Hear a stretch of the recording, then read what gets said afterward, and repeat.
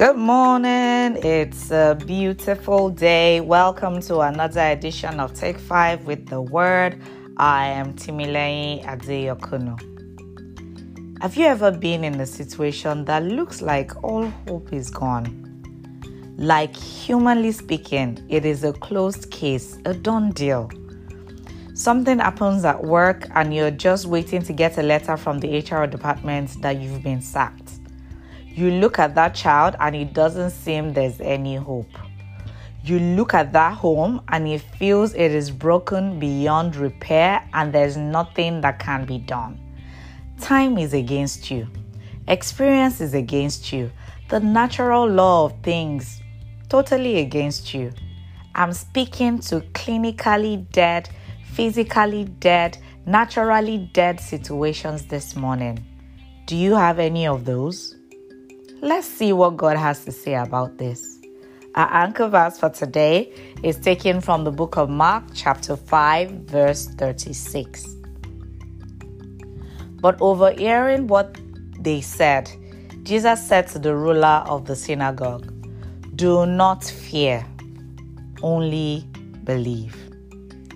Today's scripture is about Jairus and his daughter, who was sick and then died at about the time he was asking Jesus for help. One would have thought that asking Jesus for help would automatically make the situation better, but this was not the case here. Things got worse. What is that thing that you have been crying to God for? What is that situation that you are in dire need of God? What looks like the more you pray, the worse it gets? Have you given up on that situation, or you're about to give up on that situation?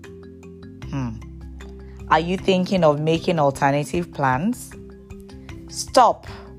Wait. Jesus is here. He is saying to you this morning, do not be afraid, only believe. God is not bound by time or by the natural order of things. Jesus is called the resurrection and the life for a reason.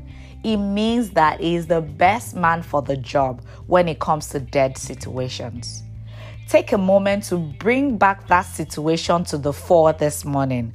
It is not dead. It is just sleeping. And God is about to bring it up if only you believe. God is interrupting everything this morning just to tell you this. Do not fear, only believe. See, fear is a thief that robs us of God's blessings and his intended miracles for our lives. They say to you, there is nothing we can do. We're so sorry. Do not fear, only believe. Your mind whispers to you, it's too late. God says, do not fear, only believe. This problem is too great and I am too weak. Hey, do not fear, only believe. It doesn't look like God is forthcoming. Hold on, do not fear, only believe. I've been on this mountain for too long. God says to you, do not fear, only believe. God is set to show up big in your life this season. Just hold on and hold out, and you will see the salvation of God. Again, I say to you, do not fear, only believe. Let us pray.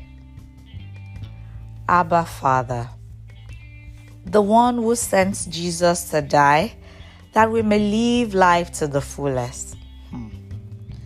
I cast every fear regarding this situation at your feet. So begin to remind yourself of those situations and what you're terrified about and bring it to the feet of God this morning. I renew my faith and believe your word you sent to me this morning. Father, give me grace to stand firm even as you work things out for my good. In Jesus' name we have prayed. Amen. Until we meet again on another edition of Take 5 with the Word, I remain Timileyin Adeyokuno. And remember, do not fear, only believe. Have an amazing day.